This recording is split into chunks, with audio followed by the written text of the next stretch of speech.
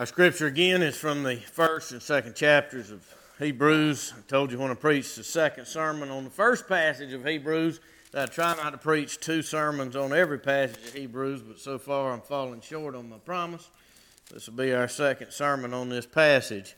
Would you please stand for the reading of the Word of God? Hebrews 1:5. For to which of the angels did God ever say, "You are my son, today I have begotten you"? Or again, I'll be to him a father, and he shall be to me a son. And again, when he brings the firstborn into the world, he said, "Let all God's angels worship him." Of the angels, he said, he makes his angels winds and his ministers a flame of fire. But of the Son, he says, "Your throne, O God, is forever and ever. The scepter of uprightness is the scepter of your kingdom. You have loved righteousness and hated wickedness. Therefore God, your God, has anointed you with the oil of gladness beyond your companions. And you, Lord, laid the foundation of the earth in the beginning, and the heavens are the work of your hands. They will perish, but you remain. They will all wear out like a garment. Like a robe, you will roll them up. Like a garment, they will be changed. But you are the same, and your years will have no end. And to which of the angels has he ever said, "Sit at my right hand until I make your enemies a footstool for your feet"? Are they not all ministering spirits sent out to serve for the sake of those who are to inherit salvation? Therefore we must pay much closer attention to what we have heard, lest we drift away from it. For since the message declared by angels proved to be reliable, and every transgression or disobedience received a just retribution, how shall we escape if we neglect so great a salvation? It was declared at first by the Lord, and it was attested to us by those who heard, while God also bore witness by signs and wonders and various miracles and by gifts of the Holy Spirit distributed according to His will. And may God add His richest blessing to the reading of this portion of His holy word. Will you pray with me, please? Again, our Father, we're thankful for your word. We're thankful for your Son, Jesus Christ. And we pray that we would see Him in His majesty and glory, seated at the right hand of the majesty on high. That we would hear His voice, and that His sheep, hearing the voice of their good shepherd, would know Him and follow Him and offer our lives to Him promptly and sincerely, in spite of the inability and sin of the preacher. In Jesus' name, amen. Be seated, please. Jesus, our God and our salvation, part 2. Many of you know the story of Alvin C. York. On October the 8th, 1918, he and 17 other soldiers were sent on a mission in the Meuse-Argonne offensive to take out about 30 German machine gun nests that had the Americans pinned down. When the 17 men were down to 8, York took charge. And he began to work his way up the back of the hill and began to pick off the machine gunners one at a time, sharpshooting with his M1917 Enfield rifle. At one point, 6 Germans got up from their machine gun nests and charged right at Alvin York down the hill while he was attempting to reload his clip. Seeing he had no time to reload, York drew his pistol and killed all 6. By the end of the day, York and his 7 men captured and brought in 132 German prisoners back to the line under heavy artillery fire. Of course, you know, Alvin York had attempted to take a conscientious objection when he first had registered for the draft. Though a wild young man, he had a dramatic conversion and had become a devout member of the Church of Christ in Christian Union in Fentress County, Tennessee, which was a pacifistic church. But York later reversed his position and willingly served. Alvin York was a great American hero, this simple, ordinary man from rural Tennessee who was known as having become a sincerely good man and who under the most extreme conditions performed brilliantly and helped win the war. 132 prisoners taken is mighty impressive for 7 men. Led by York, sent out with bolt-action rifles to take out 30 machine gun nests. 132 prisoners. But what about 185,000? What if they had taken not 132, but 185,000? Just think with me. What if Alvin York, single-handedly with his M1917 Enfield bolt action with a 5-round clip, killed 185,000 in a single day? Far-fetched. Impossible. You know, there was once an occasion where an entire battle was won by one acting alone. In fact, one killed 185,000 troops single-handedly. One destroyed an entire army by himself. And he did it before rifles or artillery or bombs or nukes were invented. You know, when the first atomic bomb was dropped over Hiroshima in the summer of 1945, about 75,000 people died instantly. That number doubled over time as the radiation took effect. But the atomic bomb killed 75,000 on impact. So one person killed more in a single night than the atomic bomb. Did you know that? Who did it? It wasn't God. Directly, it wasn't God. Let me read you 1 Kings chapter 19 and verse 35. You don't have to turn, just listen to it. And that night the angel of the Lord went out and struck down 185,000 in the camp of the Assyrians. And when people arose early in the morning, behold, these were all dead bodies. Then Sennacherib, king of Assyria, departed and went home and lived in Nineveh. You can read the same thing in Isaiah chapter 37. You see, when the author of Hebrews goes to such great lengths in this passage before us to argue that Jesus is greater than the angels, we need to remember he doesn't think like we do. He's not thinking of a cute figure with a pretty white dress with a little golden satin on the edge on top of a Christmas tree.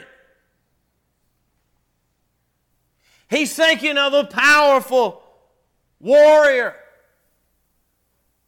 capable of taking out hundreds of thousands in a single night.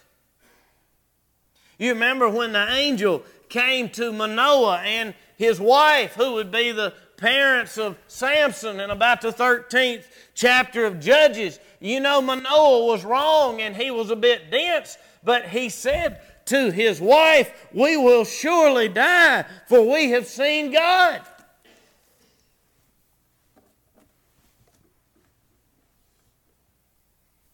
When our Savior was born,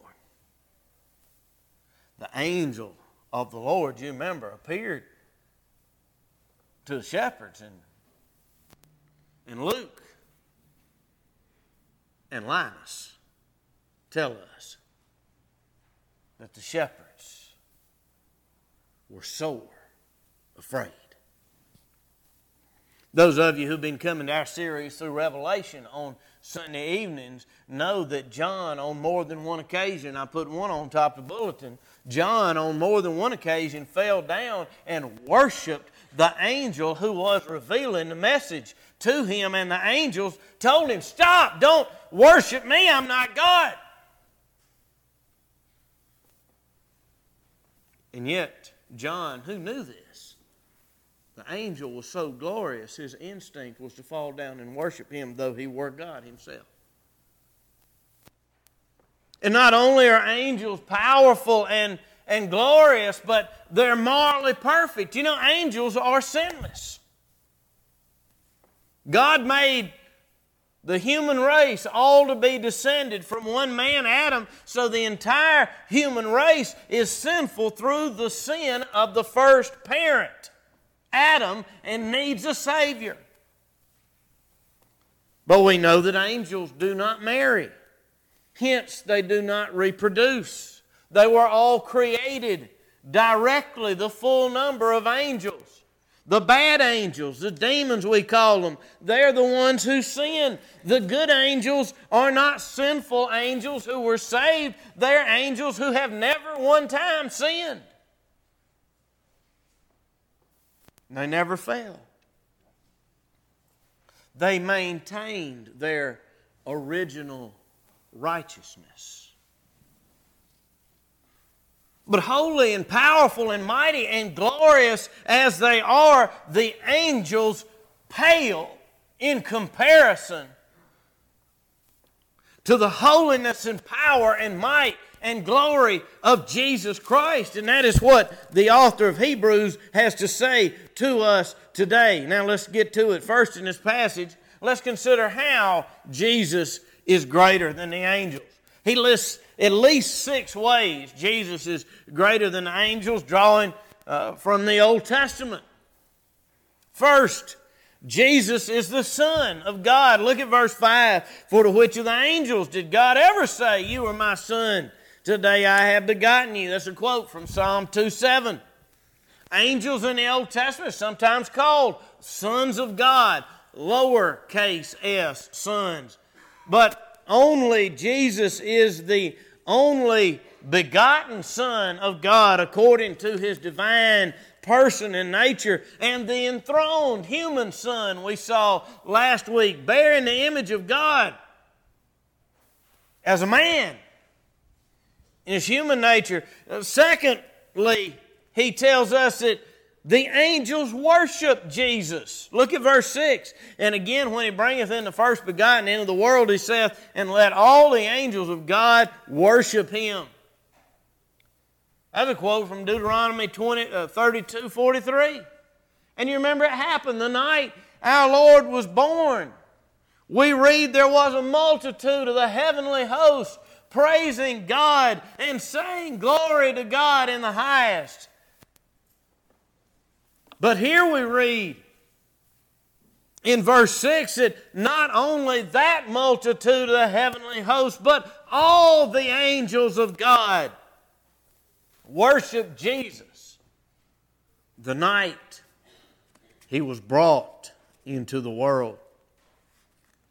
Thirdly, we see that Jesus is greater than the angels because He is God. Look at verse 8. "But unto the Son, He," that's God, "saith, Thy throne, O God, is forever and ever. A scepter of righteousness is the scepter of Thy kingdom." Again, a quote from Psalm 45 and verse 6. Do you see it? The Father calls the Son O God.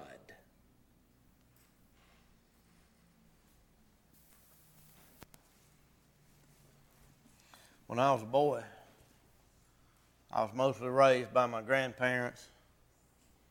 I called my grandfather Sir.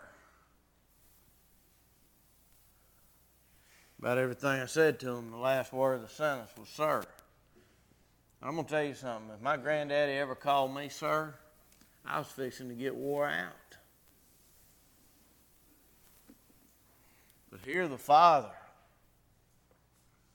calls the Son in the most respectful way, O God. You imagine God the Father Almighty addressing another person as, O God. Fourthly, Jesus is greater than the angels because He is the anointed one. Look at verse 9. Thou hast loved righteousness and hated iniquity. Therefore God, even thy God, hath anointed thee with the oil of gladness above thy fellows. A quote from the next verse, Psalm 45 and verse 7. Jesus is the one God has anointed. He alone is the Messiah, the prophet, priest, and king, the anointed mediator whom God sent into the world. An angel could kill 185,000 Assyrian soldiers in one night and save the nation from destruction. But an angel cannot save one soul from his sins. And so Jesus Christ is the only one anointed to be our Messiah. Fifthly, Jesus is greater than the angels because He is the Creator and they are creatures. Look at verse 10. And thou, Lord, in the beginning hast laid the foundation of the earth, and the heavens are the works of thine hands. Psalm 102, verses 25 to 27, quoted there about Jesus. And sixthly, Jesus is greater than the angels because He's a king. Look at verse 13. But to which of the angels said He at any time, sit on my right hand until I make thine enemies thy footstool? And then on verse 14, he goes on to say that the angels are ministering spirits. Jesus is the King seated at the right hand of God. And the angels are the King's servants. A quote from Psalm 110 in verse 1. Now I want to note a quick detail here. Most of these Old Testament quotes, if you go back and read them in the Old Testament, they are referring to the Lord. Generally, capital, L-O-R-D, Lord, the name of God, Jehovah.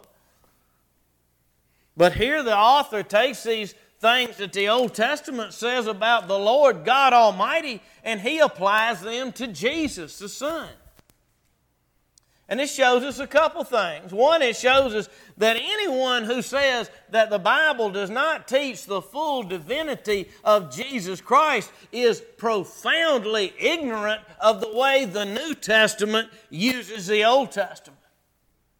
On nearly every page of the New Testament, it takes something the Old Testament says about the Lord God and says it's talking about Jesus. Because Jesus is the Lord. And secondly, that also shows us something very profound about the Old Testament Scripture. The author of Hebrews is telling us that the Old Testament is what we could call Christian Scripture. The author of Hebrews does not say, well, the Old Testament was talking about God, and now we can go back and read something new into it now that Jesus has come. No, he's telling us the Old Testament was all about Jesus from the very beginning. It was the original meaning of the text of Scripture. It was the original intent of the divine author, God Almighty, the Holy Spirit. At least I believe the human author knew he was talking about Jesus too, in every instance. You think about that when you read the Old Testament. It was originally intended to be about Jesus. So you see how Jesus is greater than the angels. And then finally, we see why it's so important that Jesus is greater than angels. Look at chapter 2 and verse 1. Therefore, we must pay much closer attention to what we have heard, lest we drift away from it. For since the message declared by angels proved to be reliable, and every transgression or disobedience received a just retribution, how shall we escape if we neglect such a great salvation? He says that there was a message declared by angels in verse 2, and it proved reliable. There's no time to turn, but in the book of Galatians, chapter 3 and verse 19, it says that the law of Moses was given through the mediation of an angel. In other words, God sent the law down to Moses through an angel. The author of Hebrews here tells us in verse 2 that that message declared by angels proved to be reliable, and that anyone who disregarded the message from the angels received just retribution. So he says, if there were such devastating consequences to neglecting the law delivered by the angels, what if you neglect the revelation of God through His own Son? That's the gospel. God in the gospel of His Son makes His eternal counsels known, where love in all its glory shines and truth is drawn in fairest lines. Here sinners of a humble frame may taste His grace and learn His name, may read in characters of blood the wisdom, power, and grace of God. Friends, in the gospel of Jesus Christ, God makes the way of salvation known. He makes it known that He sent the one who is above all, His only begotten Son, into the world to save us from our sins. The perfect Son fulfilled all righteousness that we do not achieve in His life. He satisfied all justice against us for our sins in His death. In His resurrection, He advanced on to glory. In His ascension, He was enthroned at the right hand of God for us. God has revealed every bit of this to you in the gospel. Now, our author is telling us, if someone disregarded the law of Moses revealed by angels, there was a just penalty. Make no mistake about it. The author is telling us that if we neglect so great salvation as is revealed and offered to us in Jesus Christ, we will go to hell. How shall we escape if we neglect so great salvation? But the emphasis here is not so much on the just penalty if you neglect it. It's on the so great salvation. What makes it so great is that Jesus, the one who was worshiped by the angels, was made man. And we read that man was made a little lower than the angels. And he just kept on going down. All the way to the cross. To our hell. That we might be free. That's what makes this salvation so great. How shall we escape if we neglect it? Today, if you will hear His voice, do not harden your heart. In the name of the Father, and of the Son, and of the Holy Ghost. Amen.